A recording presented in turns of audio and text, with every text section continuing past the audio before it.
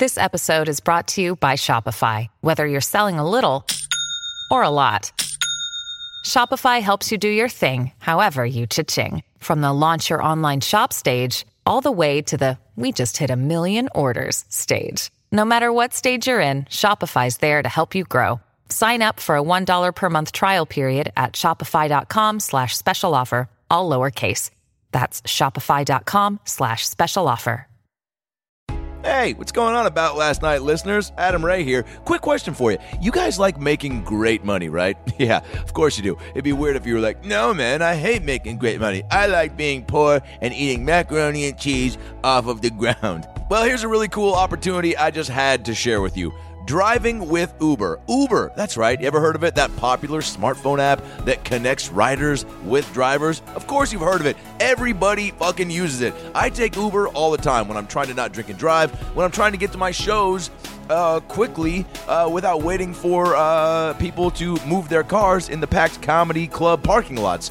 Also, when you take Uber and you get to chat with different drivers from all over the world, some of the most interesting stories and conversations I've ever had have been with people who drive with Uber. I met a guy a few weeks ago who used to book colleges around the country, and I've now gotten gigs out of it because this dude and I just hit it off about music, comedy. That's why dudes are great. It takes very little information for us to bond. We're like, what's up, man? You like food? Oh, dude, great. You like sports? Dude, what is happening here? We're really developing some camaraderie. People who drive with Uber love it. You know why? Because they love being their own boss. They love making great money, and they love how it's so easy to start. All you need is a car and a license. Driving with Uber is great for anyone who needs flexibility. Parents, if you're trying to drive with Uber, guess what? It's super easy to work around your family schedule. Students, if you want to drive with Uber, you can do it because you can make great money in between your classes. Now is the prime time to cash in driving with Uber. You'll thank me. I'm telling you, you'll thank me for telling you how to get paid every week, man. I could be getting into your car when you drive with Uber right now and giving you cash. So get on it, get to it, and start making some dope money by driving with Uber. If you've got a car and you've got a license, put them both to work today and start earning serious life-changing money. All you got to do to sign up is visit drivewithuber.com. That's drivewithuber.com. Drivewithuber.com. Don't be a goober. Drive with Uber. Drivewithuber.com. And now enjoy a very special brand new episode of the About Last Night podcast with Brad Williams and Adam Ray. Hey everybody, it's Adam Ray for the About Last Night podcast. Well, I am doing this intro from home. Oh shit, I'm home finally. Man, I know what it was like when the cast of Homeward Bound made it home for the first time. I haven't seen that movie in so long. But it was a dog and a cat and what was the third animal? A wolf? Jesus, that's not right. But that would for sure be a movie I would watch. The story of a wolf, a cat, and a dog trekking it across the nation to get home so they could get their kibbles and bits, their pedigree, and their fucking wolf food. I don't know what wolves eat. Anyway, I've been gone for almost a month, doing a movie, doing a show that I co-hosted with my buddy and hilarious comic Eliza Schlesinger that we did for TBS, did about 15 episodes. That'll be premiering in November. It's called Separation Anxiety. Really pumped about that show. You guys will start seeing all sorts of stuff for it soon.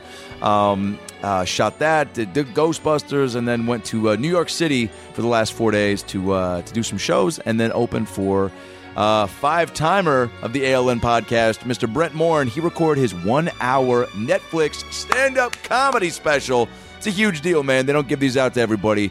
Brent, of course, is a rising star in the scene, one of the stars of Undateable. It's coming back for season 3 this fall. And he crushed it, man. He asked me to open for him at the Gramercy Theater, where Adam Devine and I made our stop in New York City on the Devine tour. He did 2 shows, crushed it hard, man. I can't wait for you guys to see this. I think it comes out December 1st on Netflix. We shot some sketch stuff for before and after to kind of bookend the special, which is always fun to act with Brent because we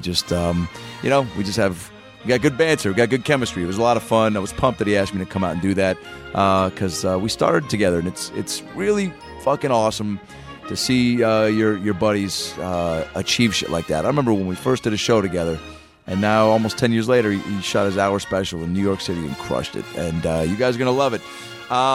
So I'm back doing the intro. We got so many great episodes coming up. Really pumped to be back. Brad and I are both back. We got so many great guests lined up. Jesus Christ. I'm going to just tell you one of them.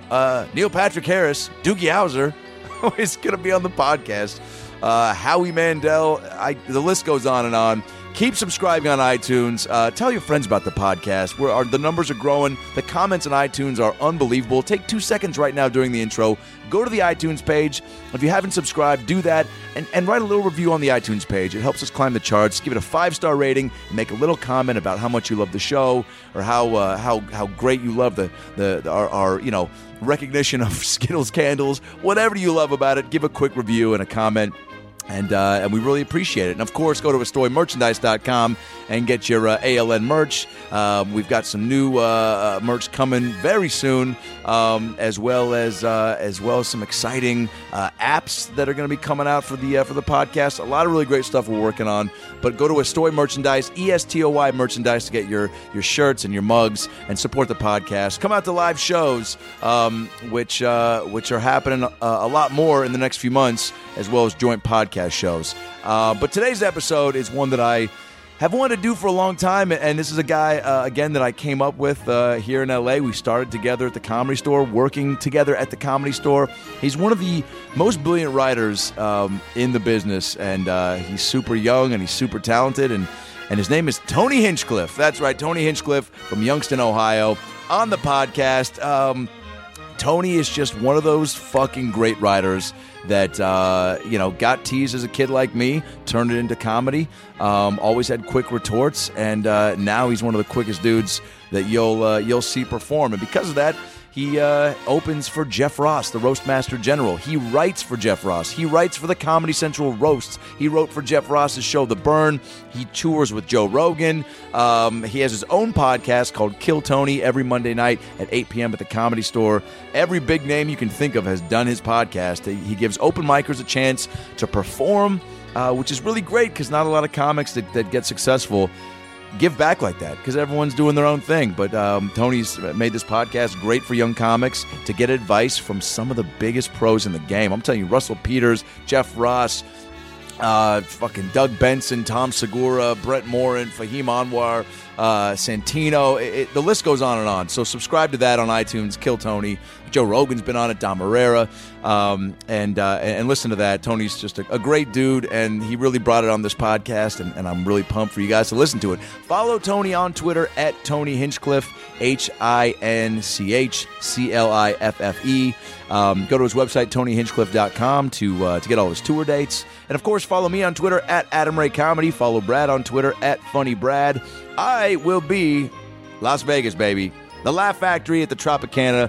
It's my third time there. I fucking love this room. If you haven't been and you live in Vegas, come out and see me. 2 shows every night, 8:30 and 10:30, starting August 31st through September 6th. That's right, Labor Day, baby. Going to be in Vegas for Labor Day, doing shows at the Laugh Factory at the Tropicana. Please come out and see me. This room is incredible. It's one of the best in the country, and I got a lot of new material that I'm pumped to drop on you guys. So come out and see me. And then also, if you want to see me in Fort Worth, Texas, I'm making my first trip to the south, middle of Texas, Fort Worth. I'm going to be at Hyenas in Fort Worth, Texas. Brad's done this room a bunch. He raves about it. Really pumped to be there for the first time. I'll be there September 17th through the 19th. Come out and see me. All the dates and ticket info at AdamRayTV.com. And then I will be at the Tempe Improv in Tempe, Arizona, October 28th through November 1st with Brad Williams. It's a combo show, baby, and we're doing a live podcast on that Wednesday, October 28th, and then doing shows throughout the weekend. Come get your tickets at improv.com and come out and see Brad and I. It's an ALN combo show. We're going to start doing a lot more of those, so keep on the lookout. And, of course, over Thanksgiving weekend, I'll be back at the Punchline in San Francisco. Love this club. It's one of my favorites in the world. Punchline San Fran, November 25th through the 28th. Brad Williams, oh, baby, where's Brad going to be at? Well, he's going to be at Chuckles Comedy Club in Corpus Christi, Texas, August 20th through the 22nd. Go see Brad at Chuckles Comedy Club in Corpus Christi, Texas, August 20th through the 22nd. And then August 27th through August 30th, Brad will be at the Funny Bone in Virginia Beach. He crushes that room. He crushes everywhere. Go see Brad. He's working on his new hour. Got so much new material already. And then, of course, see Brad at the Tampa Improv in Tampa, Florida, September 18th through the 20th. Get your tickets at improv.com. So many great things coming up for the podcast for Brad and I professionally. It's a really fun time. We just can't thank you guys enough for your tweets and your emails and your support. It's so much fun doing the show and seeing the feedback. And you guys, the people that came to the shows in New York at the Gramercy that told me they were fans of the podcast and tweeting me hashtag Clooney Boop. It's unbelievable. And with the guests we got coming up, it's only going to get better. So keep on following, keep subscribing, come see us live. Those are the tour dates. That's all the merch info. That's all the fucking Twitter handles. And now, it's been a while since I've done this. Sit back, relax, and enjoy a brand new special episode of the About Last Night podcast with the very funny Tony Hinchcliffe. Well, the weekend's over, so it's time to chat about it. Got a midget and a Jew, so why don't you sit down and listen to our dope podcast during lunch, dinner, or breakfast. Brad Williams and Adam Ray are here for you any time of the day. So come on and treat yourself right. It's About Last Night. Doesn't seem like the most fun guy maybe at dinner. Oh, he is. Wait, so you were at a dinner? No, he is the whole time. You guys know when you're at a table of comedians eating a dinner, good dinner, everybody's always talking and shooting jokes. Yeah. Michael Moore had all these comics, like 8 of us, to a silence. Our jaw just dropped as he's telling us and pleading a great case on how OJ didn't do it. Really? And it's one of those things that wasn't really a funny topic of conversation to interject the way a comedian would in a hangout. It's like when you're watching one of his movies and all of a sudden you're like, whoa, he has a really good point right now. Right. Except it's happening live and in conversation form. Was it a great point? Several points. Unbelievable. I didn't. All are of you us converted? So are you now like OJ didn't do it? I don't go screaming that off the streets like that. I've never yelled it. Well, I just expected that we would go down to the OJ didn't do it rally, which is happening right now down on La Brea. We're not doing that. No, I love it. No, I don't. I didn't hear about it. Unfortunately, they kept that one under wraps. Michael Moore seems like the type of guy that could, and to quote Tommy Boy, sell a ketchup popsicle to a woman in white gloves. Yeah. It took me a second. Remember David Spade said that to Farley? No, was it ketchup popsicle to a woman wearing white gloves, or was it? I don't have to stick I have to stick my hand up the butcher's ass, or I could take his word for it. Well, that's what Farley says, right? To Aykroyd at the end. Well, listen, I focus on the Farley lines. Well, Spade tells him that how his dad was. When he's like, you can't do it, Spade's like, your dad was the best. He could sell a ketchup popsicle. Okay. And then Farley goes, ketchup popsicle? What? That's his retort. Right. It's just, what a great duo. Him as the straight guy with Chris Farley being the goofball. That's just a classic. I feel like you could be that guy. The straight guy? Yeah. Well, a lot of people. Even though you have a joke about it, about how I look gay. Yeah. Have you always had that opinion about yourself? Yeah, when you're skinny and you enunciate properly, that's pretty much gay.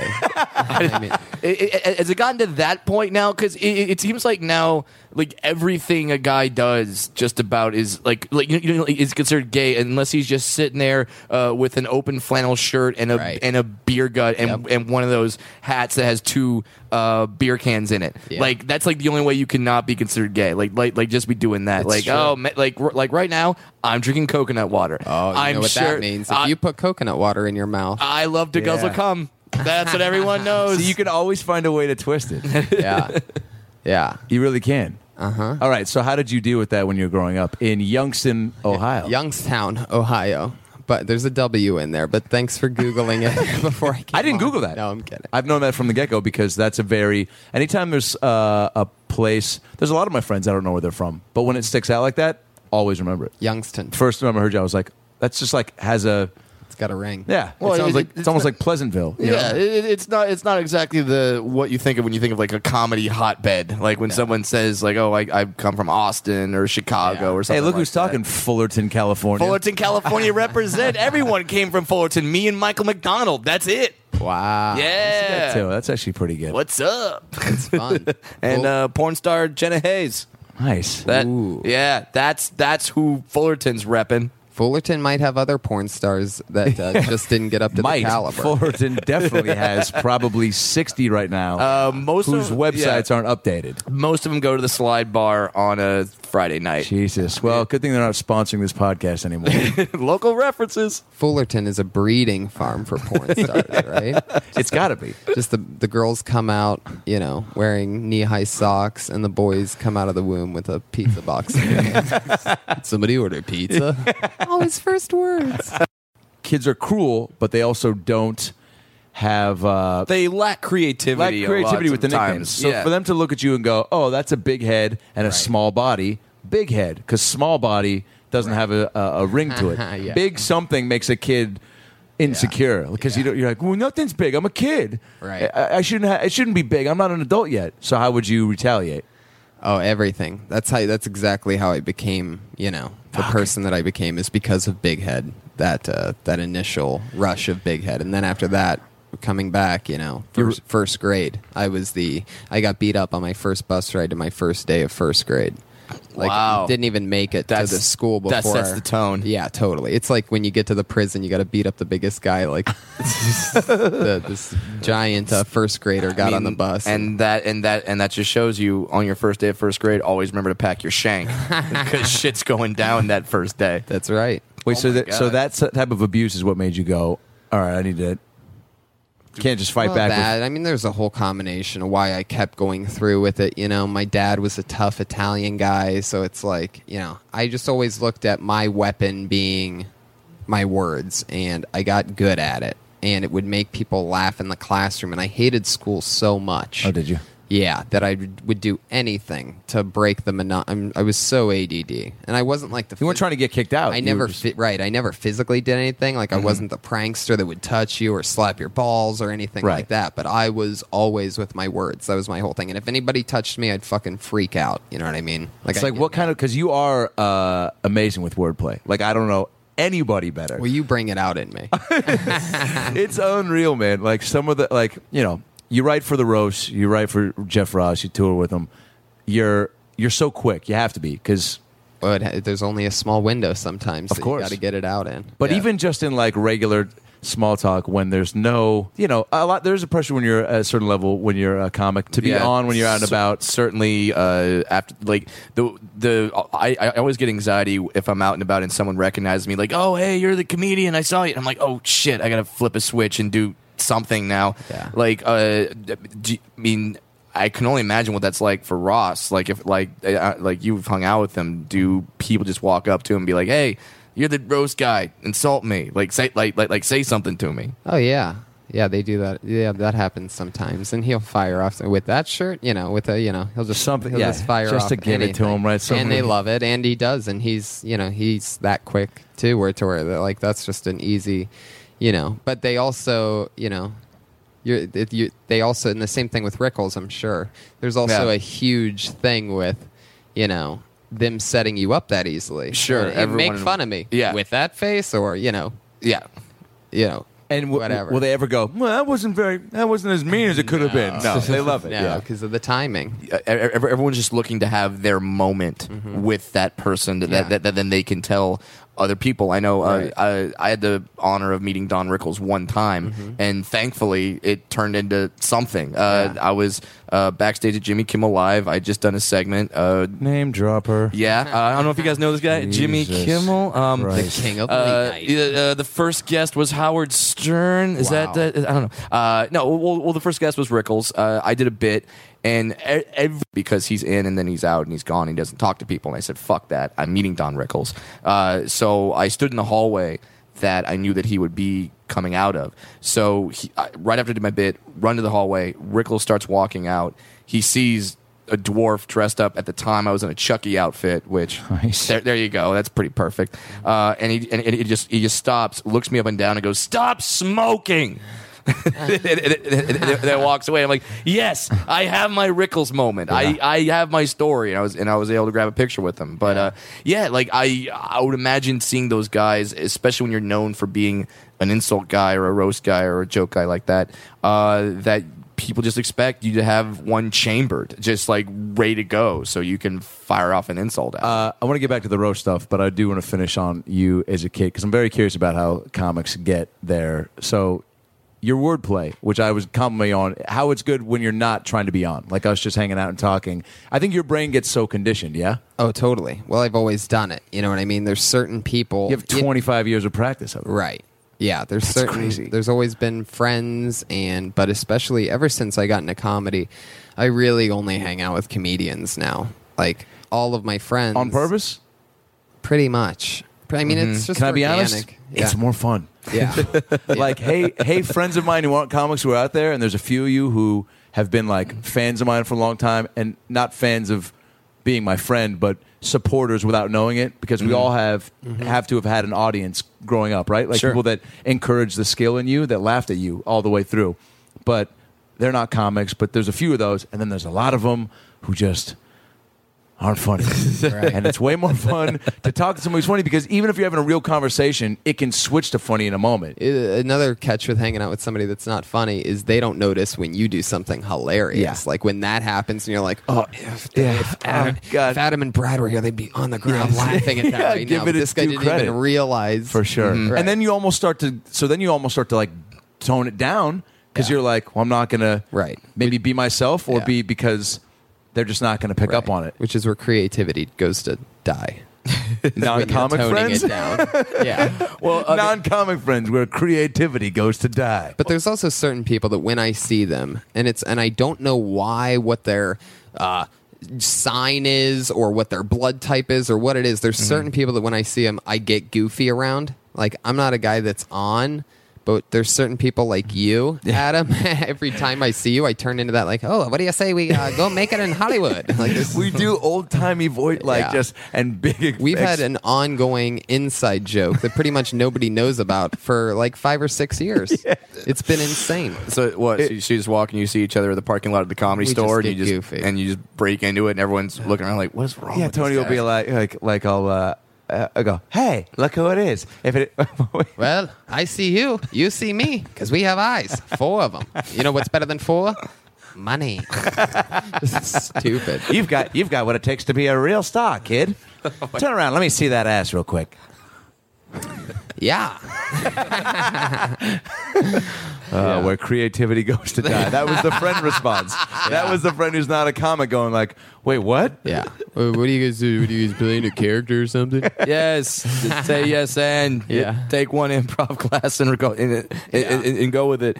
I think what's the only part that may be more frustrating than that is when you meet someone for the first time and they feel that because you're a comedian that they have to be funny, so they're trying and they're just swinging for the fences, and you're just like, bro, just dial it back, Right. Calm down. Or when they start a normal joke, you know?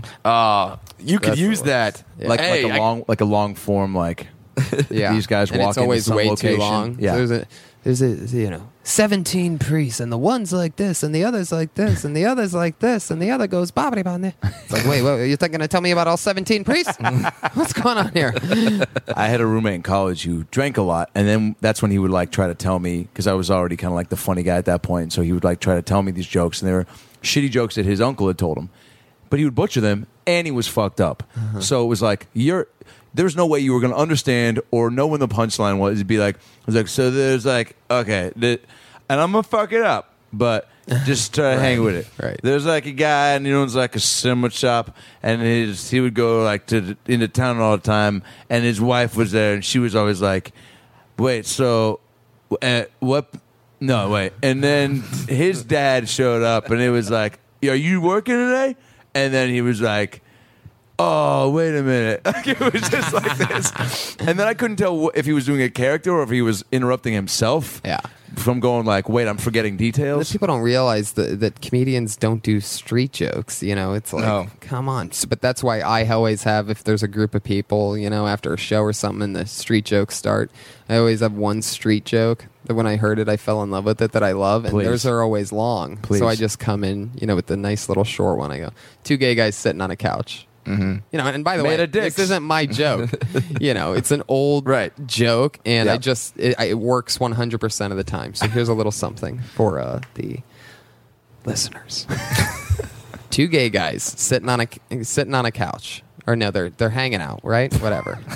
Oh my God, he's like morphing into your own roommate. No, hanging out. Wait, 2 gay guys. Wait, did I mention Yeah. that there was a chandelier? Yeah. Okay. I was right the first time. 2 gay guys sitting on a couch. Right. One gay guy says to the other, "Hey, I'm getting bored.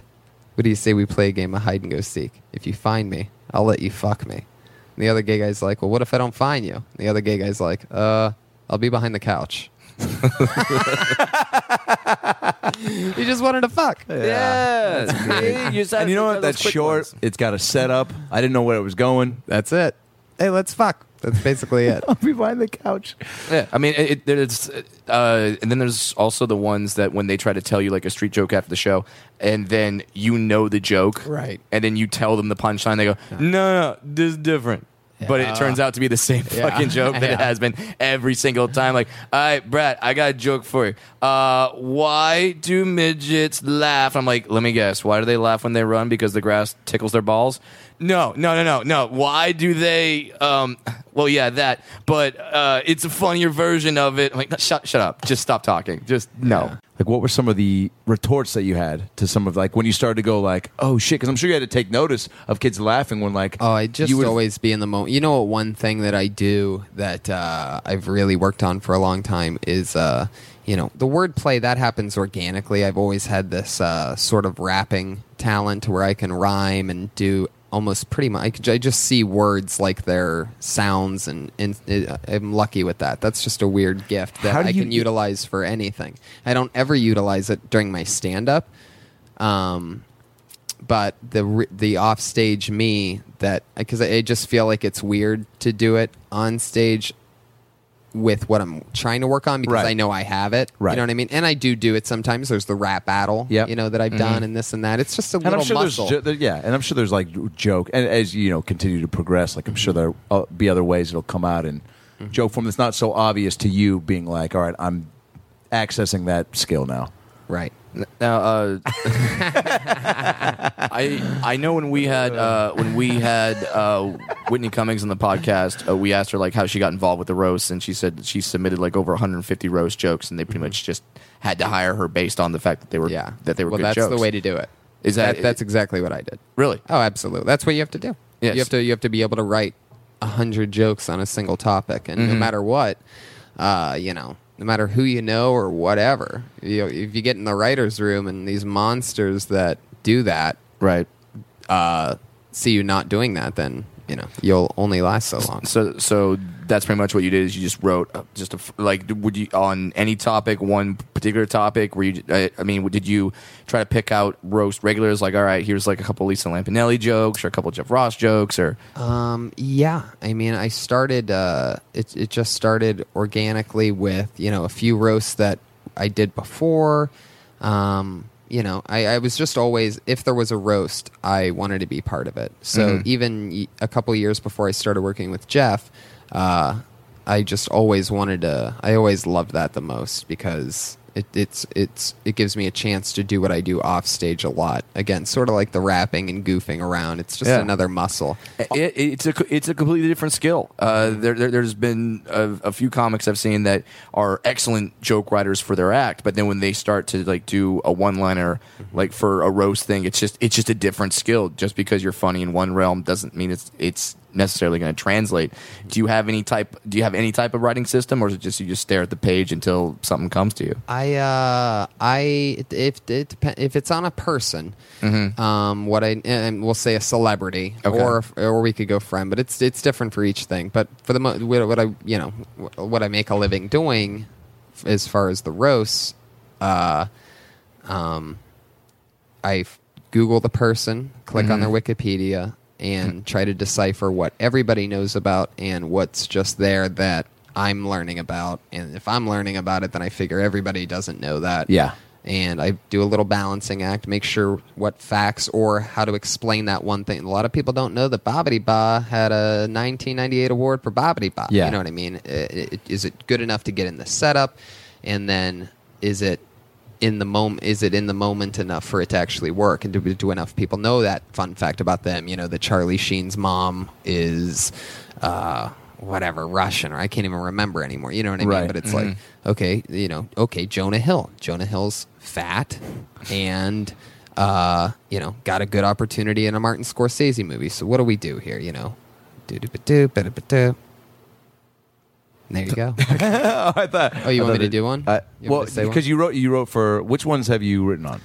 I've written for the last 4. Right. Yeah. That's incredible. It was a staff writer on the very last one, though, And- for Franco. But And The other ones you were assisting Jeff. I was, Or just, I like, was writing helping for a lot everybody. of people. Yeah. Yeah. now, like when you're That's a big deal, by the way, to Yeah. get promoted. Then now, then you were just Yeah. Well, I also love it. I'm guilty of loving it and therefore being really good at it because I love it so much, and I get better at it yeah. as I do it. You know, I'm always And then when pushing Jeff took you on the myself. road, I'm sure you were. I mean, just continuing to assist him with writing, so you're just doing it all the time, right? Yeah, it's so much fun. And when you're trying to write roast jokes, do you go up there going, okay, I need to write like Snoop Dogg's a roaster, so I need to write a couple for him to say, or like, do you try to like write in someone else's voice, or do you just try to like write totally. funny in general? And it gives me a huge edge. It's tougher for me to write roast jokes that I'm going to do, even though they're of the same quality. I'm just pickier. It's sort of like stand-up, you know? Like you might shoot a sketch about something that you'd never talk about on stage, or do this or do that, you know, whatever. But it's very easy for me. I look at it as an exciting time to change perspective and take a break from being me, even though I love being me. I'm just saying, like, it's fun to live through. who wouldn't? It's Right. awesome. I'm just saying that it is actually cool that you asked that, because I get to talk about that. It is a very fun experience writing from somebody else's perspective. You know, I've helped Steve-O and John Lovitz.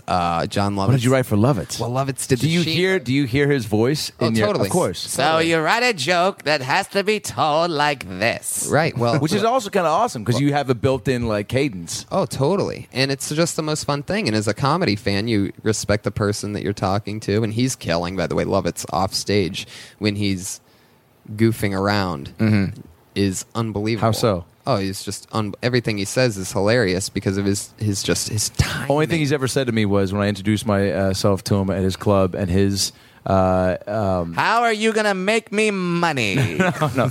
my good buddy is Lisa Kudrow's nephew, and you know Lovitz and Kudrow have been hanging out for years. What was it? Lisa's brother. No, Lovitz's brother was They friends. started at Groundlings. Anyway, I don't know. they somehow know each other really well. So I Listen was to the like- Lisa Kudrow So podcast I with the go- About Last I Night. go, John, I know we have a mutual friend, Spencer Sherman. He goes, how is Spencer? Is he still Jewish? Oh, yeah. Exactly. And that was it. The way he says things, it's just... There's certain guys, like Norm Macdonald's another one. You just hear certain people talking, and it's with their timing and the way they say things is incredible. He's one of those guys. So you get to write for Lovitz, Steve-O. Yeah. I always help out a lot of people, Yeah. especially this last one was my reel. I mean, I had stuff spread throughout. This is on the Franco roast. Yeah. I mean, because there was a lot of guys that weren't necessarily a lot of actors, and then a lot of, like, you had your Seth Rogens and Jonah Hill, James Franco, They had to be kind of nervous because that's like a different... Aziz Ansari. right? And even though Aziz is a hilarious comic, Right, he's yeah. not like a roast guy. Right. His stuff is it's just way off of and he's such a nice guy on stage. So you have, like, that's weird for them to be, One thing that's really cool that's happened organically over the last few years is the comedians have Puberty found is out. a big thing. That's- We talked about I that went through earlier. that. Your I went head through- yes. adjusted to your Yes, body. because of the pubes. It's always me over because of the- the pubes. put Put me me over over the top. That's Pubes right. put me over the top. I think that's the title of Adam Ray's book. Pubes put me over the top. Pubes put me over the top. An Adam Ray story. Wow. An Adam Ray story? Why not the Adam Ray story? How many are there? You've got a lot of stories. I mean, Yeah. that, and of course, Danny Glover would absolutely do your audiobook. That's something I think about a lot. Do you think about getting to the point of being so famous that you have, you look back, already you've accumulated a lot of stories in the last 5 years. Add 5 more years to that, then somebody goes, "Hey Tony, it's time to write the Hinchcliffe book." Whoa. And they go, "You can pick whoever you want to read it." Whoa. Who do you pick? I pick to read the book. Wait, for the first time, or like For, one person for the The audio narration, book. the audio Yeah. book. the audiobook now? Yeah. Who's listening to it? Yeah. No. The person who's going to narrate the audiobook. Oh, gotcha. Yeah. If I needed a narrator for my audiobook, I would go with. Boone Shaka, the homeless comedian at the Comedy Store. That'd be an interesting one, but I think I'd end up going with good old Fraser Smith. Nice. Good old- Fraser Smith. There's a give it up. poll. This next one, you guys are gonna love what he did next. That's more Dean Del Rey than anything. Oh, yeah. Which would also be a great choice. Oh, welcome to the Tony Hinchcliffe story. I was making fun of people when I was a kid. those people happen to be Kiss. Well, Lovitz would be a great narrator. oh my God. And dude. you'll never believe he went on to great things. Oh my God. Let me tell you about the first time I saw a vagina. I was born in Youngstown, Ohio. My- There's a W in there, by the way. My pubes put me over the top. But I gave Lovitz in the Sheen roast. A lot of the jokes were did the Sheen his roast. double chin, right? So he was gonna get a lot of that. Andy has a double chin. So I said, a lot of these jokes are going to be about winning. Winning because it's that was that's the best, yeah. Catchphrase mind you, at it the was time. really it had taken over. I was everything. obsessed with that whole thing. By So the I way. told him he should say chinning, and it decimated the room. And it's in that roast. Oh and, my God. you Was know, he? I'm now, pretty sure he actually made like T-shirts. when you that pitch said that, chinning. when you pitch right that to after him, yeah. what how does that go down? Because when you're writing them all for them, and then you just email them to them, or you come up to No, them and I was this far away from him. and you go, Sitting "Here's on what a- I'm thinking sitting for. on a- I yeah. came up with a bunch for you. Yeah. Here's some of them." Right. Yeah, I go, yeah, this might be weird because I'm making fun of your chin for a second, but what do you think about the chinning? And he goes, I love it. That's the ticket. Dude, No, he didn't that's say that. a moment that's Oh, priceless. never forget that. Right. And then same thing with everything though. When Sarah Silverman comes in, and I know that it can be short and dark and a misdirect and edgy. That's fun.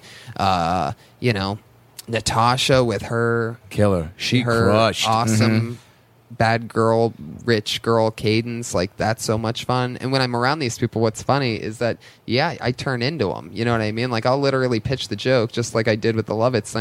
If it's Natasha, I'll put my hand around. You know what I just don't understand about Aziz? It's great. That helps paint the world for them and really see is that would that work as me? They just saw it and they Yeah. laughed at it. So it's like, wow. Dude, that's fucking. And then now it's a great moment when you pitch a joke to like Natasha Leggero or a John Lovitz. Do you have those moments when, because they always have those roasters that you're like, what the hell is that person doing there? I remember it was some like cast member of the Brady Bunch or something one Well, time. I mean, fucking The Situation. yeah. Like, so. Did you assist with that? No. You weren't there for that. No, I came in right after that. That's when they What brought, would they brought you in have- a righty.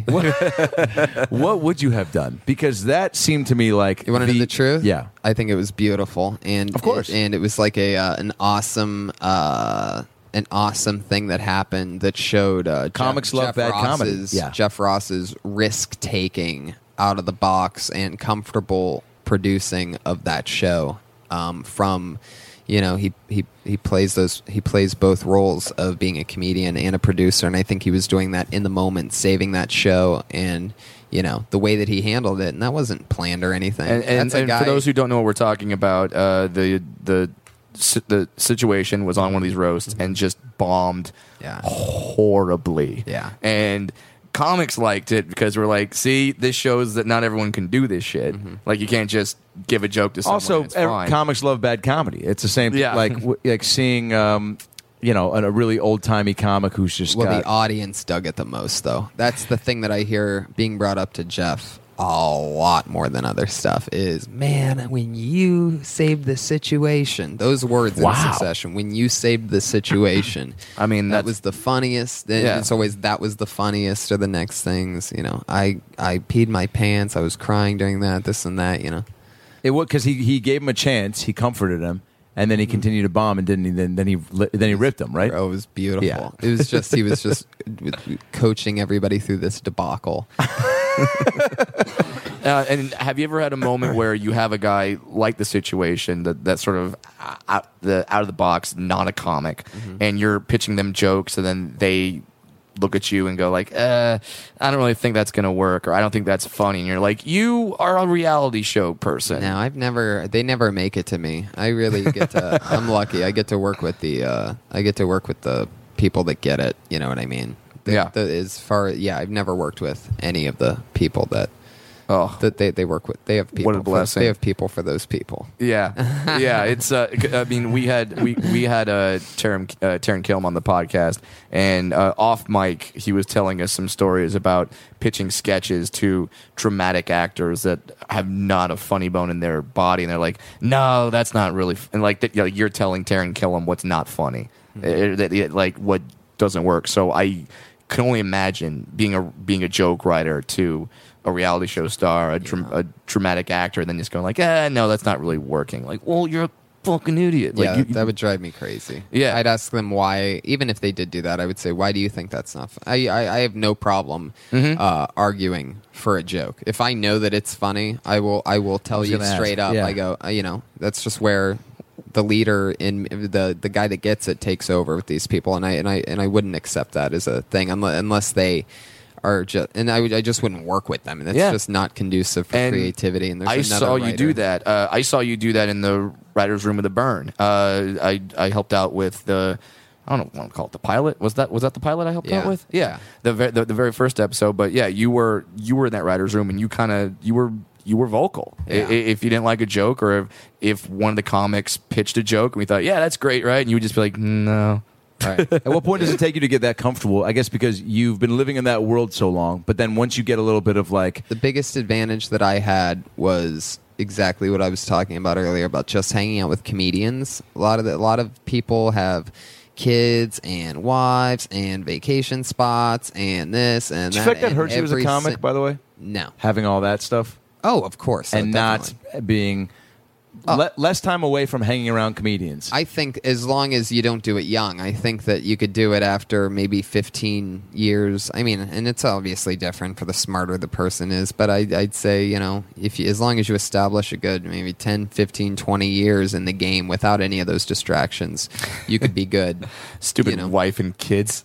Yeah. I don't know, man. It's Conan said it on Geraldo's the Comedy Central special about his life, where he was like, it's the comedians are constantly being sucked into a hole, and it's the fight to get out of it that was what makes them great. And like, man, that resonated. And I was like, dude, that was like Geraldo in a nutshell. But like, he's right. Like that's so. It's like when that fight, when you can get out of that hole with ease and things are good. It's like you're kind of like, all right, well, what's funny about you now? Yeah.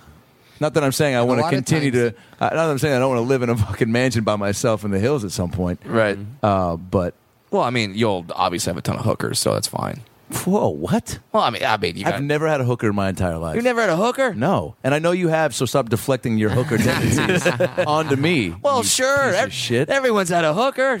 I've never had a hooker either. What? You've never had a hooker? So I will be the first to call you out and defend myself against such I accusations. get the feeling Brad's had enough hookers for the both of us. Brad might have- 100 hookers. 100 Really? hookers?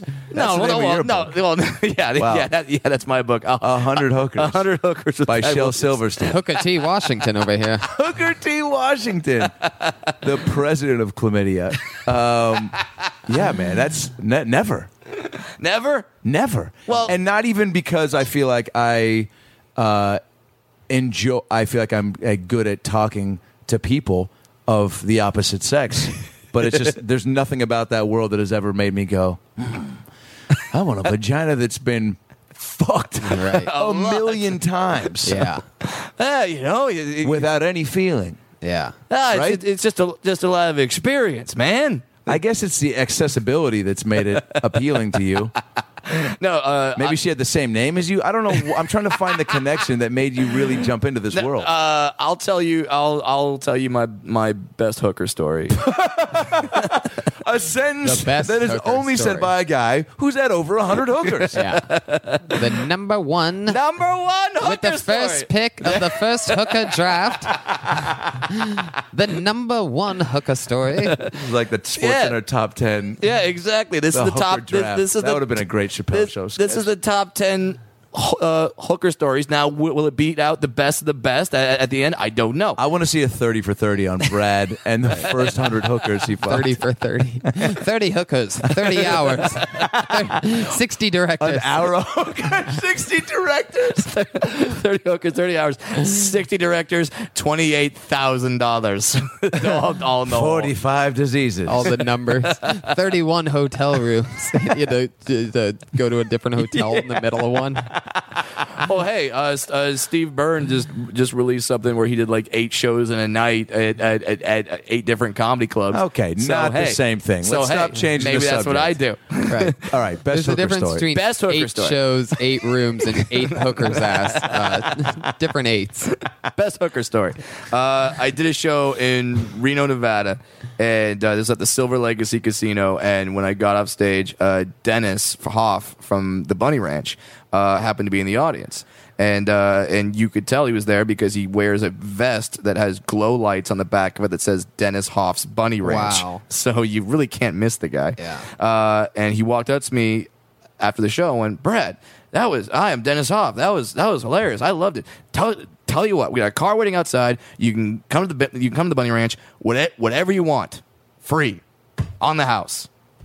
And so I was like, fuck yeah, that's what you want. Wow. So got to go, and they hand you a menu, which is really strange Yeah. because it's got like titty bubble bath on it, which sounds like the weirdest kid's toy ever. But yeah, like they A hooker menu. yeah, they have a hooker menu, and you're like, well, all right.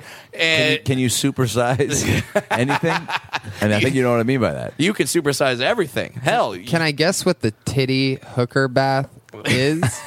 Is that when you're in a bath and there's bubbles and like you're in a bath and they're just rubbing their dirty hooker tits on you, so it's like you don't really ever get clean because there's just dirty tits bouncing off your face. it's like that scene in the movie where it's like, no matter how many showers I take, I can't get clean. What do you say? You get dirty in the hooker titty bath. So many options. You walk, yeah, you just, that's the only bath where you walk out dirtier than when you walked in. Yeah, darn right. And yeah, I mean, granted, You could take a testicle shower and probably be cleaner. I love that it's just like I love the idea of the menu being like divisive things. Like you could have a bath. Go to the kitchen for our spread. You know, they had a kitchen. really? Yeah, they had a kitchen where God. where Air Force Amy would make you a sandwich. Heck yeah! I go from the donut holes to the glory holes. That's the name of my book. Donut holes to the glory holes. This is where we're just writing bumper stickers. All right. Well, the crazy part is I got there at the same time as this other guy that got there, and we're both like glancing over the menu, and I thought you were going to say glancing at each other, and this Yeah. guy's got a huge cock. well, that too. Part of the fun thing about whorehouses is the camaraderie. They just sit their menu on their boners and put their hands on their head and read it. Everyone's real comfortable with each other. Well, I mean, and then the guy looks over, sees me, and goes, "Is he on the menu?" Whoa! Yeah. Little Nice. appetizer. Too soon. But like this guy Little looks appetizer. little appetizer. Well, See? well done. Just real quick, man. That was Wasn't even trying. that was my gay porn name. The first time I started was Little Appetizer. I would come out and like, well, Pigs in a blanket yeah. They just lift the lid off of a dish, and you're just laying there. with your mouth open. Darn right. Wow. Yeah. Somebody out there, you know what? If there's, hey, we take donations for this podcast, and people have listed Brad as a bucket list item Yeah. before. Sure. If you want Brad to show up at your party, whether it's your 45th wedding anniversary or your child's circumcision, and you want to take off one of those metal room Trays? service Yeah. trays, and you want Brad to be sitting there in any sort of outfit, Scrooge McDuck, a leprechaun, Sure. an Eskimo. By the way, worst salad dressing ever. Ready for it? Bunny Ranch. Oh my god. Can you imagine what that would just taste of fucking disappointment? Oh god. Tell us more about this menu, though. Do you remember more things? Oh that were my out god! there? There was the Neapolitan, where you could have a blonde, a redhead, and a black girl. Wow. That's actually very clever. Yeah. I thought that was kind of The interesting. Neapolitan. Everybody loves Neapolitan. Now, what about the one fat guy who's just like really wanting that Right, ice cream right, right. then? He's like, wait, it's tits? Can I have the Neapolitan with some Neapolitan? Like no one's ever asked that before, but I guess And what's interesting about do have a Neapolitan fridge. is there's always a little more chocolate than Yep. the other things, so you almost wonder if it's like a big black girl that you might get. Ooh. A little Yeah. redhead. Ooh. Does because it there's translate never to the- enough strawberry in the Neapolitan. It's always like an anorexic redhead at the Bunny Ranch. and a 400-pound black woman. Right. Hey, what up, little baby? We want to keep it consistent with the ice cream. Wait, does that mean the redhead's going to have bumps on her? And then Yes. Brad killed the joke. But yeah. Too real. Here's the other thing that happened there. Neapolitan. Is right. What else, man? Is right when you walk in, all the girls lined up they line up right in front of you, and they say, pick out any girl you want, like just and they're right there. And one of the girls in the line was a little person. So everyone. Oh, man, pressure. Yeah. So everyone's looking at me like, well, we know which one you're gonna pick, and while I want to support her, Or looking at you know, being like, if you don't pick her, do we all turn into stone? Like, what's the backlash if you don't pick your own kind? and if I do pick her, how many other people are just going to rush to that room to like be in the grandstands? Like, isn't everything I ever dreamed it you would make be? a wish when you watch Two Dwarfs Fuck, right? Absolutely. Well, I mean, you don't have to because your wish just came true. Literally. So, all right, so you don't pick her. No, I don't, because everyone kept looking at her like, the dwarf girl? And I'm like, I've fucked a lot of midgets before. Right. Why? You don't like if I eat chicken, fried chicken at my house every night, when someone says, "Do you want to go out to eat?" I don't say KFC. Okay, that's what I have at home. Right. All right, I'm getting the Neapolitan. Yeah. Jesus. 400 pounds of Forget not that. strawberry. Yeah. I'm gonna lose you in one of my folds. Yeah, that's good. Oh, what else that's is gonna on the happen. menu, though, other than Neapolitan and titty I bags? love that you went for Neapolitan instead of the shortcake. Is that what they called her on the menu? Yeah, that might have been her name. Now you think about it, and here we have shortcake. Now, we've, as comics, performed in a lot of shitty places. Now you get the luxury of being able to travel with Rogan and Ross and do theaters, and obviously the Comedy Store whenever you want.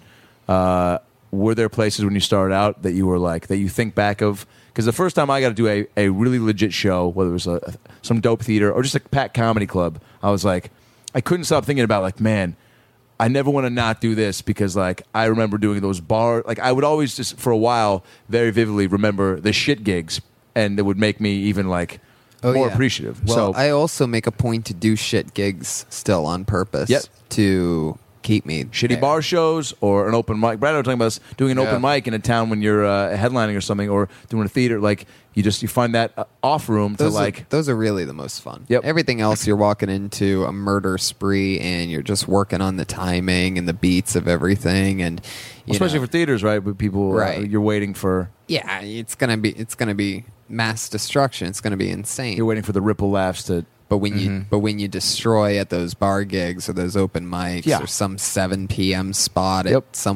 some Italian young restaurant. comic had the balls to ask you if you wanted to do, and you're like, you know what?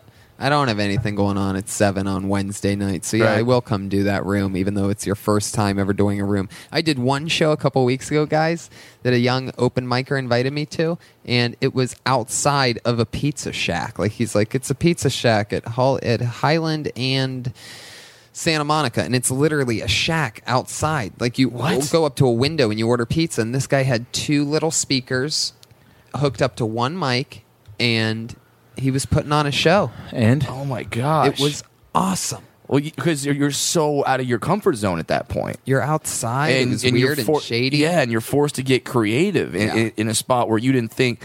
Because I mean, like you do an improv, or you do a funny bone, or you certainly do a theater. It's a relatively safe environment where people know, all right, I'm at a comedy club. I know generally the rules of how it's supposed to act. There's bouncers, there's a routine here, there's a check drop, everything like that.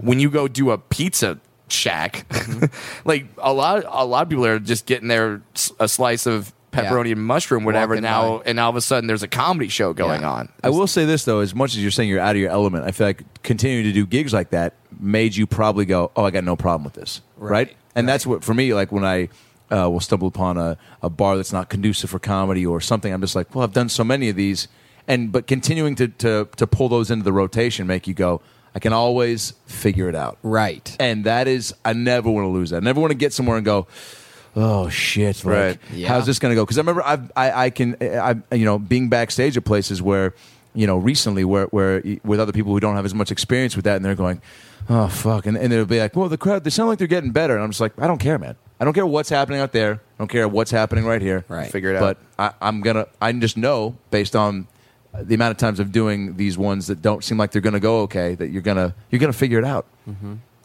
Speaking of bad gigs, I'm performing at the Funny Ranch. Would you ever perform there? Was my question though. The Bunny Ranch or Yeah. the Funny Ranch? Well, I feel like the Funny Ranch is adjacent to the Bunny Ranch. Yeah, and it's yeah. for the people who showed up, realized what they wanted sexually was too expensive, still had an ATM card, and they were like, "Well, there's a comedy club right next door. And I go, You can come with laughter." now that I have laughter is the best medicine, and now I have herpes. Go right over from the bunny to the funny.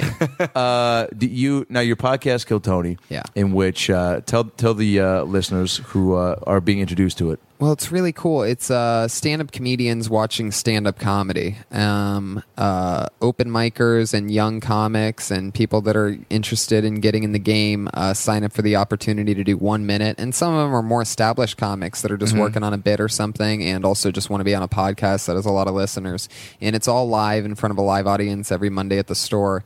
And what it is they do a minute of stage time, and then me and two friends talk with them about their material or how long they've been doing it or where they're from, maybe write some new stuff, maybe add stuff to the stuff they just talked about, because comedians always have an opinion, especially when they just saw something. Oh, yeah. And I make sure that the show's never like a competition or that it's about, this or that. There's It's all no winners and invaluable losers. experience. Like right. if you're the people you're selecting to get on the show, which I think is what you definitely see from it, is that they know that they're like in an Right. very privileged situation where it's like, because all young comics want is to be better quicker. Right. Being impatient, I feel like is like you're the worst thing going for you, because especially in a town like this where you're around so many people who are doing well, and you either end up on a show with them somehow or you see them and you trick yourself into thinking you're further along than you are. Yeah. And now you're getting the advice from people at different stages. I mean, when I did it, it was myself and I don't know.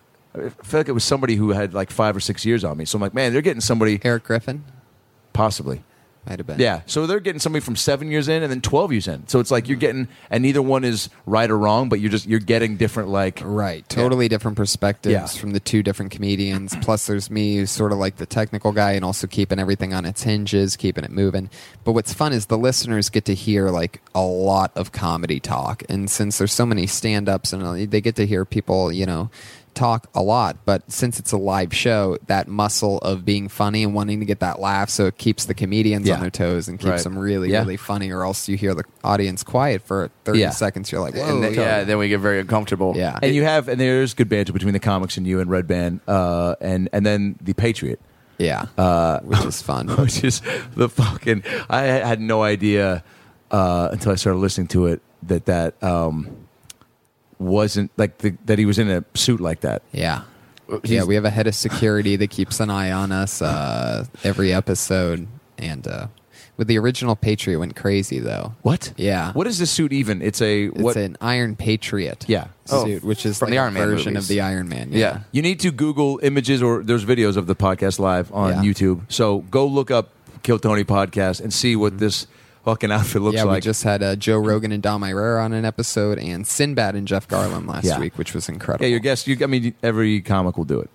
Well, that- You that and it gives them an opportunity to, and imagine you're a young comic coming up and you can do a minute of stand up in front Yeah. of these legends. Somebody You did do their it- first Yeah. time ever on stage. They randomly got pulled out of the bucket. and performed in front of Jeff Garlin and Sinbad. Combined 62 years of experience, 30 years and 32 years. Wow. Between the two of them. Did they give pretty sound advice? It was unbelievable. It's unbelievable. These guys, on top of all of their experience, they're still funny. They're geniuses, and both of them are improvisational gurus. I feel like guys like that, you can't really put a time. Like, both of them could probably talk for years. Right. Yeah, that's an episode where I spent a little more effort hosting rather than trying to be funny because they're being so funny. You know what I mean? I'm just keeping it. Yeah, you're just moving, trying to sort of. corral it Yeah. and put in the right And direction. just wait. Like, I'm just sitting there as a fan in the fronter of the frontest rows. You know, it's like I'm there just watching these two guys. Selfishly, that's got to be a reason to do these podcasts, is getting to have people on and meet and schmooze with people that you might not. I mean, you said you got to meet somebody at a comedy festival, but having the podcast gives you an opportunity to reconnect and that second opportunity to like keep the relationship going, Right. and build rapport. Now, when you see him around, it's like, Which he loved, you know what I mean? And on top of that, to impress Sinbad and have him tell me that he loves the show, and then he tweeted about it the next day, you know, on his own. I didn't, I didn't ask him or anything, and just like, it's just so much fun. Rogan did the same thing. In fact, Rogan tweeted at Comedy Central the next day to make it a show. He says, wow. "I don't understand why this isn't a television show at Comedy Central." Question. mark, Yeah, or that, whatever. well, that and That's you awesome. that and how could you, in terms of young comics that are open mic level, it gives them an opportunity to go on TV when otherwise they're not going to be seen for 3, 4, 5 years down the line, Right. and you might be able to head these guys off before they have to go through. Yeah, and no show gives you the people doing it for the first time. We had another guy last night again, all the way from Alabama, came to do his first time so that he had it out there in the cosmos. So he strategically chose Kilton, and he killed for a minute straight. My name's Chandler Bobbity Bomb from Alabama. My wife's half black, and this is Bob. And he's just killing. He's just in, and I mean destructive for and the entire and minute. not, and he goes, and not for the first time, like killing legit, like just and his my first God. time on stage, and a minute, and it's out there, and Yeah. he killed. The audience was dying. They had already seen 5 or 6 other guys do a minute, which it's fine when the comedians don't have to do great, and it's fine No, no it's a matter what minute. happens Yeah. because we were right in afterwards. But when they kill like that, and then he goes, "Yeah, that was my first time ever on stage for any reason." And we're the for whole any place, like, reason? I saw people like wiping tears, and what was the first thing you said after that? I go, that's one of the best first sets I've ever seen anybody have, and the whole place claps again. I mean, it really, really amazing stuff. Yeah, happens. and one thing I love about it is like when the TV show Last Comic Standing came out, they were kind of try to give the impression that a lot of these people are just trying it out. They're just Right. trying stand-up comedy. It's like you can't just try. Right. Like that's give the wrong impression of people that you're going Right. to go up and have 30 minutes of material. Right. Like you have to, and I mean, I love the fact that you have people on, like you say, open micers, sometimes their first time on stage. But at the same time, you have them do a minute. Yeah. You're not having open micers do 7 minutes. Right. Because that could get bad. Oh, yeah. That could get real bad. That would get bad. Yeah. So even if they're not doing well, it's still only a minute. Right. So then you could still come in and then, like you say, you and then Rogan or whoever the guest that day, you can come in and kind of, not save it, but, spice it up, make it good. But Do you start a podcast like that because you are feel like you missed out on having the experience that you're giving these young comics, or you just enjoy that and it gave me a chance to work all my muscles: the live show aspect, the host aspect, the punch up guy, the make fun of people sometimes guy. Is this honing Tony for a late night talk show? What's that? Is this all this stuff honing Tony for a late night talk show? I feel like everything always has been for my. Is that the ultimate? Everything's always, of course, yeah, right? Doesn't everybody want that? yeah. Some people, I guess, want to be movie stars or something. Yeah, be that's defined by a couple fractions of an hour and a half. I know. Forever. Some- Well, I guess being on, Some people won't stop talking about a certain movie that they were in that made over $100 million that started a former Hey, man. Oscar winner. Whoa. could be the only thing I ever do. No, you're right, because hosting that, for sure. There was I say right now it's not as in the You forefront want of to my be mind. a movie star. I want to be. You liked that. You got a taste. What I of want that. is I want TV movie. I want to be in the place.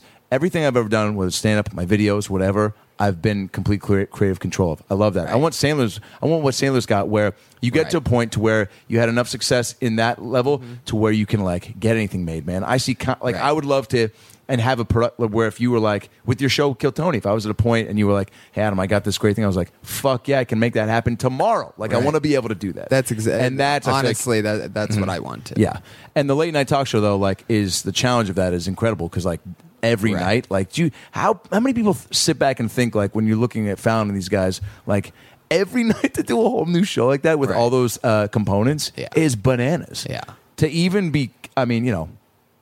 I'd want mine to be a lot different, but I'm talking about down the road, you know, the evolution of it. Sure. I would not want to do what they have to do.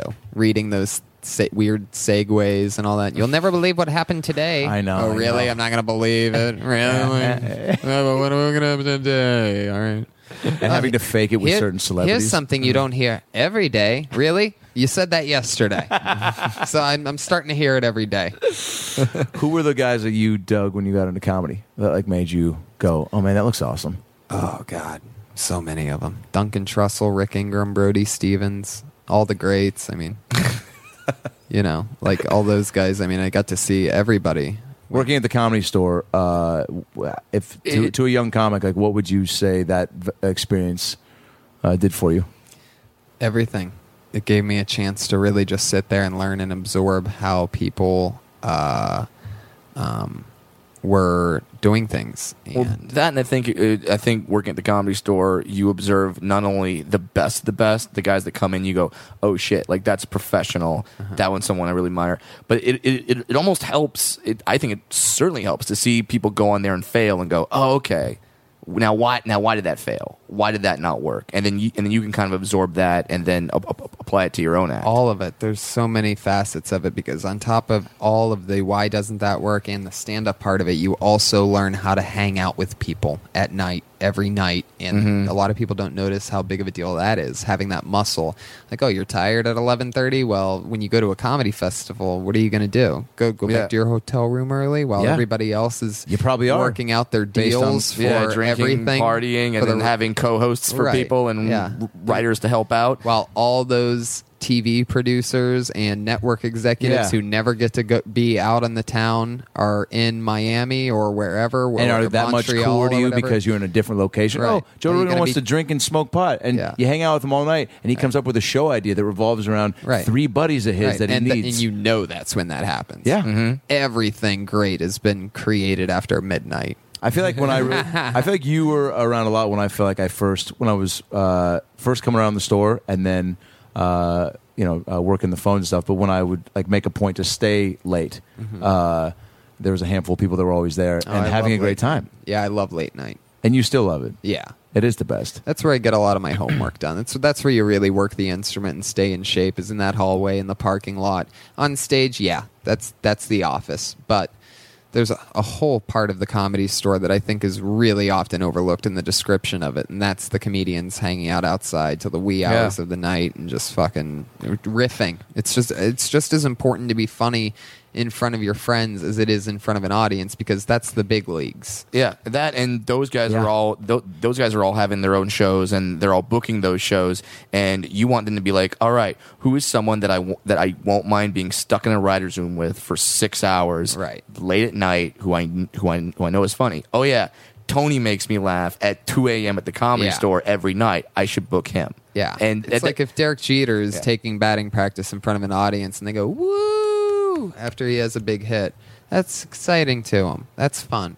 But if Derek Jeter's taking batting practice and Ted Williams is sitting there and he goes, "You got a hell of a swing, kid," it's like, whoa. First of all, Ted Williams just told Derek Jeter that. Ted Williams just cursed. He's a Mormon. Oh, yeah, that was a bad example. That's not who I meant at all. and he's dead. Hank Aaron? Sure, Hank Aaron. Rebecca Lobo? Right. Anybody other than Ted Williams. Was Comedy Store your first job out here? Like you came here from... No, I actually worked at Ruth's Chris Steakhouse in Beverly Hills for a while. Nice. Did that make you hate rich people? Do you have... do what you got to do. Do you have 10 more minutes? Yes. I'm so sorry. No, it's fine. Just got a crazy one. I think... what we want to close out here in this next 10 minutes is you're working at Ruth Chris Yes. Steakhouse. Yes. Your best story on pot, because we smoked a lot of pot together, and then your best road story, or one of. My I'm not best gonna say story best. on pot at the store. Or Or- how about I'm sorry, I got- something great that you saw at the Comedy Store? A great night, like whether it was Robin Williams and Chappelle being there at the same night, or smoking pot with somebody you just the first time you did it with. God, I mean, there's so many of them. Of course. Shit. I mean, I got to meet Jim Carrey at the store. I got to make eye Jesus. contact with Quentin Tarantino at the store. I told Jim Carrey, welcome home. After he hadn't been at the Wow. store, This is when I you were in the cover literally booth? told him that, and he gave me this big smile in his eyes and a head nod and was all excited, and then turned and walked down that hallway. Now, this is when I was working the back stool. Okay. We all knew he was coming in that day. Mind you, I mean, my generation specifically, I'm 30. Yeah. And whatever years that was, where I must have been 9 or 10 or 11 or whatever, Yeah. when Jim Carrey's on in Living Color. Crushing. Yep. And I mean, so I remember Matt Edgar was working the lot that night, that one night. You know what I mean? That's how clearly I remember it. So I'm on the back stool, he's on the lot, and we're both same age, same class. So you know Jim Carrey, and you're both huge fans. Jim Carrey. I mean, it's off the I'm hook. 30. That's That's same, like- yeah, right, same right. thing. We're all in that boat. So it hits hard. You know he's coming in this and that. And yeah, so that was one. And that's just unbelievable. Was he even going up or just coming to hang? Just hanging out. Who was he watching? Whatever random show was Just on. going back It's like and welcome home. Wednesday or Thursday. By the way, no, like the best thing to say, like you know that he was walking. That was the first. Like Yeah. you were the first person he saw. Yeah. So to say that, like, Right. and that big smile, like you Right. fucking made his night, Yeah. man. Yeah, it was cool. Because he was probably like, I'm sure a little of minor trepidations about coming back, being like, oh, I haven't been here in a while. Like, there's gonna be some nervous feelings of like, But instead, he saw a little, and mind you, I'm like 23 knew at the the magnitude time. of I'm it. skinnier and goofier Yeah. looking than I even am now. So it's like a little Mini him. sort of him. You know, big head. You know, whatever. did he say that to you? Yeah, he called me big head. He goes, I have a feeling this is gonna resonate. And then he slapped me in the face as hard as he could. You would take that though, right? Oh. I'd laugh at it. Do Be it an honor. again, sir. I'd let Jim Carrey do anything. I'd go to the bunny ranch with Jim Carrey. Yeah. All right. You would order the Jim Carrey I'd- at the I'd- bunny. Order I'd- the pet detective. I'd split- It's where you have to go down a woman whose bush looks like a chihuahua. I'd split a Neapolitan with Jim Carrey. Can you believe this, buddy? Let me show you something. That's how I like to picture it, that he's Wait, doing his being character. at a whorehouse with Jim Carrey, and Yeah. as he's going to town on these women, he's just quoting his movies. Right. Every great Jim Carrey quote. Blow your load on my tits. Alrighty then. Did you see the redhead? She's smoking. Not like that ugly one in the corner. She needs a mask. Hello, mask. He just starts quoting his Right. thing. He's like, you're like, Jim. I don't know if we're gonna be able to both be inside of the chocolate one at the same time. And you're like, wait, there might be a way. So you're telling me there's a chance? That's a stretch. He must work out. All right, smoking pot at the store with anybody, like an idol that blew your mind, or a just terrible pot story in which an adventure that led to something that was just because of the pot.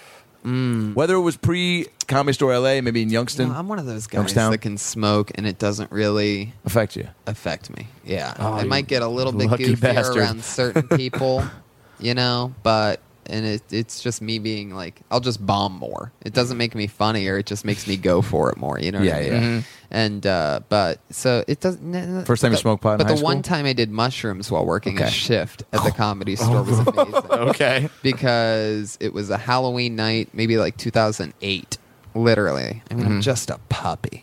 But one of the older employees at the time who had done it for years before me, he's like, "Hey, you want to do mushrooms, dude? Just take a little." And I took the tiniest little bit, Yeah. and it didn't hit me until I had to get on the ladder and change the marquee on the front, out front of the. And you just changed it to help. That's so funny. You're quick. Look Thanks, at you. man. Hey, you bring it out of me. He's got skills. Wow. All right, so The hooker said that to me. what did you? That was just terrifying. Well, I got First of all, you're on a ladder. Yeah. I got up there, and for some reason, I thought I was on a boat. All of a sudden, I'm like, why am I on a ladder on a boat? Oh. And I'm looking at this bright marquee, and cars are going by. Oh and yeah, right on the tip. If you don't know where that is, the marquee for the Comedy Store is right on the edge of Sunset Boulevard. heart of the that Sunset ladder is on the Strip. sidewalk Right. that is steps away from a lot of busy traffic. The House of Blues is across the street. By the way, you were probably terrified, and you were only like 2 steps up, but you were just like looking down, being like, "This is." So I didn't really change the marquee. It turns out I just went out and pet a dog, but it felt like I changed the marquee. God, that just tells me that I have to do mushrooms at some point in my damn Yeah, life. but hasn't done them yet, and I think I've done them 3 times. Oh, you totally gotta and both do have, 'em. all Yeah. times have been successful. Oh, they'll change your life. You don't do them while working a shift at the Comedy Store. Sure. Oh, you go to Joshua Tree, yes. which I Yeah. haven't done yet. So I actually would be. You guys got to do it. So that's the road trip, mushroom trip could be. podcast that we have planned out. Well, if Or- you turn it into a podcast, you'll freak yourself out. I'll tell you right now. You don't want to do that. No, I don't want to wouldn't do hear that. the sound of my voice. You don't want to. You don't want. When I was on shrooms for the first time, I looked in the mirror and was doing all sorts of weird faces. But I will tell you this: you go do mushrooms, you come back. Mm-hmm. Your next 5 podcasts will be. It resets your brain. It cleanses your creative output thing. Yeah. It's like, oh wow, I get to really do this for a living. Okie dokie. I guess this is it.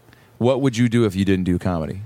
You said you worked at the steakhouse, which you probably that was a Well, that was never going to be the permanent No. career. I was doing that for money. But if I had to do something else, which I never will. Yeah. But I always I don't even like asking that question. I always because say that like if I lost an eye or something like that, you wouldn't be the one-eyed comedian. No, I'd get out of the game. I wouldn't do that to audiences, Thought even, about that even the though other- I'd make jokes. I mean, I'm talking about like a droopy eye that like hangs, something okay. ugly, not like a cool eye patch or anything like that. If you had an eye patch, that'd be dope. I'd be a I killer. know. In fact, I'm gonna make it, and I just grind my eyeball out right now. Just to make, you can always look back on this episode of this podcast where I dug my eye out of its socket to become the one-eyed comedian, the Popeye of comedy. Whoa. Except spinach will not even help me. What would you do? I'd want to be the offensive coordinator for a football team or a head coach. That's I right. just think that'd be so much fun. I'm really good at calling plays. I'm like really good at video games and sort of knowing what other people are going to do. You were the guy in Madden who took 55 minutes before the game started to set his plays, right? Actually, the opposite. I like to call audibles and Okay, so you're the flip guy it- at the line. Flip it off the I love defensive. that because No I had a buddy that would huddle always offense. preset everything, and I literally Yeah. we'd sit down and I'd be like, "All right, I've got an hour to play after school before practice." Cool, man. I like psychological warfare, and I love seeing it on the football field. You know, like my favorite teams to watch is like Chip Kelly's team at the Eagles, and like just goofy. I like crazy stuff. I like it fast and strategic. Would you bring some comedy to the to your audibles?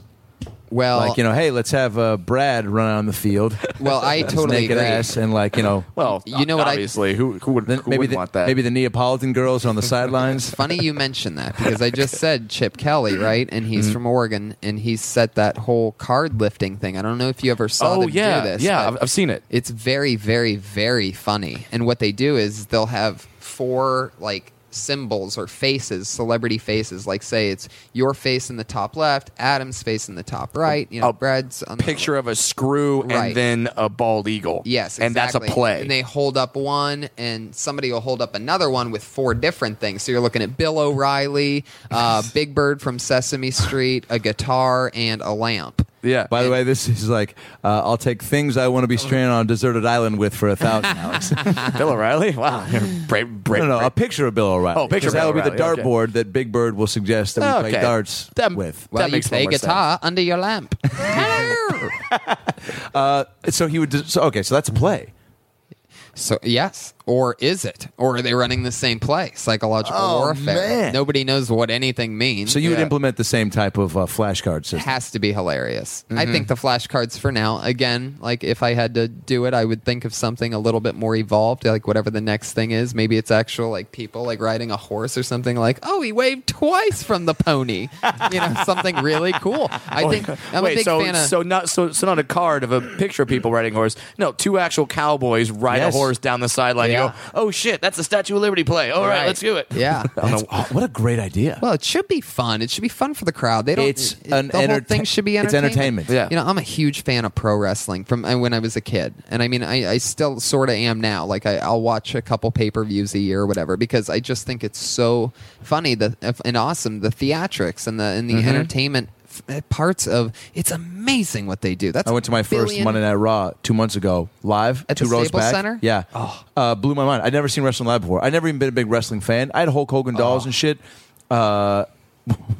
What a fucking what the most. I've never said that sentence, by the way. I've had Hulk Hogan and dolls. and shit. So that thing blew my mind. The theatrics, exactly what you said. These guys, like as a performer, you have so much respect for them, Right? Because like their commitment level is through the roof. Yeah. Sure. And people aren't cheering the whole time. Yeah. They're doing chants. Everyone has a chant. And one thing it was like, like a lot of like, and guys, and then the wrestling aspect blows my mind because I Yeah. feel like they all are going to die at any moment. Yeah. What do you love about it? Everything. I think that it's so entertaining from the moment that they walk out and you hear the music and the crowd's into it and they're whatever character. And that's sort of how I look at stand-up, by the way, is I look at everybody like a different character. You have your Sebastians, your Brad. We're all so different. We're all so different. And I wear spandex on stage, so it works. Right. Yes. Sure. And I wear wrestling shoes. I do. I wear gold wrestling boots as of late. I got real? them and I fell in love with them. They're so comfortable. Wrestling shoes are one of the great kept secrets of the Sure. world, that they're the best shoes. Because you're supposed to be mobile in them. Yeah. Like completely mobile. Totally. And So- flexible Right. and yet connected. You're supposed to know where the ground is. It's literally the best kind of shoe. If you don't want to carry around a bunch of extra weight, you know. And now we'll be right back with our commercial for Gold's wrestling shoes. Wrestling shoes. Hi, I'm Danny Glover. Ever been in a wrestling ring and you don't have the right sneakers on? Well, feel no more. Danny Glover's gold tip wrestling shoes. That's right. If you're at the Bunny Ranch getting ready to fuck a Neapolitan Swiss swirl match, or even getting your dick sucked by a dwarf at the Super Bowl, these shoes will help you in any situation. Right, Tony? Gold shoes. Gold shoes. Of course. That's the slogan. It's written on the back of the heel. Danny Glover, gold-tipped sneaker wrestling shoes. You go with the gold shoes? You's is never gonna lose. That's my son, little Danny. Danny, He's white, but he talks like he's black. Danny Glover Jr. White as fuck. That's a Disney film that should be made. True. They shouldn't have made Operation Dumbo Drop. They No. should have made Danny Glover Jr. white as fuck. No, that's his comedy special. You know, Something as fuck is a great name for a comedy special. I'm a huge fan of Danny, and one could call me a Glover lover. Oh, I'm sorry, guys. That's one of the ones that I would. No. Bringing it home. Oh. Yes. We'll end on Glover Lover. Has anybody ever tried to take a bite of your Toaster? Of your coaster? It's Oh. a toaster. What? Yep. Mind blown. Just when I tried to get out of, I'm like, let's let everybody forget that I just made that wordplay joke. I say, what's up with this coaster shaped like toast? You call it a toaster. That's what it's called. When you try to get away from the wordplay, it just comes back. Tony, I feel like you could be hosting a wordplay type game show in about, I want to say 20 years, but Now. 2 years, man. Now. I currently just hosted a. I just saw that bee thing. Yeah. I haven't told you yet. Very funny. Thank you. And when I saw it, I go, yeah. I think it was one of those things where I was just like, hadn't pictured you in that I play an evil avenue bee yet. that does an ambush spelling bee show. I go up to people on the street. I'm like, how good do you think you can spell? I'm like, good. You want to win $500? Which is great because Yeah. everyone thinks they're not a terrible speller. Right. Sure. Because you don't want to let yourself in on that, like being like, all right, I didn't win the spelling bee, but fucking who can't spell tree and cat? Hey, Right. did you forget there's other words? Yeah, exactly. That's what's funny too. And then they get confident, and everybody keeps going. And when I tell them, I go, the next word's going to be hard. It's going to get harder. I'll keep going. If I can spell cat, then of course I can spell philosophy. It's like, no, you can't. Your first letter was F. That's not how you spell philosophy. And you're dressed as a bumblebee. Sort of, yeah. I got a little cardigan. They gave Yeah. me some antenna and some wings. That's what my agent and manager were able to negotiate down from the actual bee costume. I swear to God, by the way. Wait, I'm not even kidding. They originally Hinchcliffe wanted isn't me- going full bee. Full-blown bee. I swear to God, that's what happened. That's how funny that is. Is that not hilarious? Oh my God! So you were like, going full bee. We like the idea. We just want to let you know he's not going to go full bee. Tony likes to wear a cardigan a lot and a dress shirt, so maybe you can get a bee design cardigan. How about some antenna? We're gonna have to think get about back to you. Yeah, I let's get swear to back God, to the that. antenna was the. We had a couple emails back and forth over the antenna. I'm trying. Of course. I think we're really gonna have to just take a loss at the antenna. That's, Tony, if you want to get the cardigan to be your size, you're gonna have to wear the antennas. Like this. or else they're gonna give you a big cardigan. And you don't want to look like too big of a bee. De Niro's my agent. And that was his advice to you back in the day. Like, hey, you don't want to be looking too big of a bee. I don't want to be the bee. There's anything- yeah. That's what he said inside the actor studio when he's addressing the students. What would you say to us young actors? Man, don't be the bee. A real buzzkill. God. Thank you. I did it again. So, that's the show. Thanks for tuning in. We had laughs and stories. Now go listen to more episodes on iTunes or your phone. Subscribe and tell your family and everyone you know. But what should I tell them? Well, you can just tell them that Brad Williams and Adam Ray can help you get through the fucking day. Just follow us on Twitter at Funny Brad, and I'm at Adam Ray Comedy. This has been the About Last Night podcast. We'll be right back. Hey everybody, it's me, Tony Danza. Thanks for listening to the About Last Night podcast with Brad Williams and Adam Ray. Boy, they're a lot of fun, huh? Why don't you subscribe on iTunes to this fucking podcast? Give them a 5-star rating so this midget and this Jew can feel good about themselves for a couple minutes. Also, get on your iPhone or Android and get the podcast app. You can also listen to it on Stitcher or AboutLastNightPodcast.com, where you can hear past episodes with great guests like Lisa Kudrow, Paul Feig, Kevin Nealon, Bob Saget, Dion Cole, Chris D'Elia, Adam Devine, Michael McDonald, Jaleel White, Bud Friedman, Steve-O, Harlan Williams, Tom Arnold, Ron Funches, Rick Glassman, Blake Anderson, Anders Holm, Jessime Peluso, Joey McIntyre, and many, many more. I'm Tony Danza. Thanks for listening to the About Last Night podcast. Good night. That's it, right? You got it? Sweet. Boy, it smells good in that booth, by the way. What kind of candle is that? Hanukkah willow? Nice. If you like listening to comedy, try watching it on the internet. The folks behind the Sideshow Network have launched a new YouTube channel called Wait For It. It's got interviews with comedians like Reggie Watts, Todd Glass, Liza Schlesinger. I've been friends with her for 10 years. One of the funniest people out there, and I still have a hard time with the last name, Liza. Our very own Owen Benjamin, that's me, takes you on a musical journey down internet rabbit holes and much more. You don't have to wait any longer. Just go to youtube.com/waitforitcomedy. There's no need to wait for it anymore because it's here and it's funny. And I love you.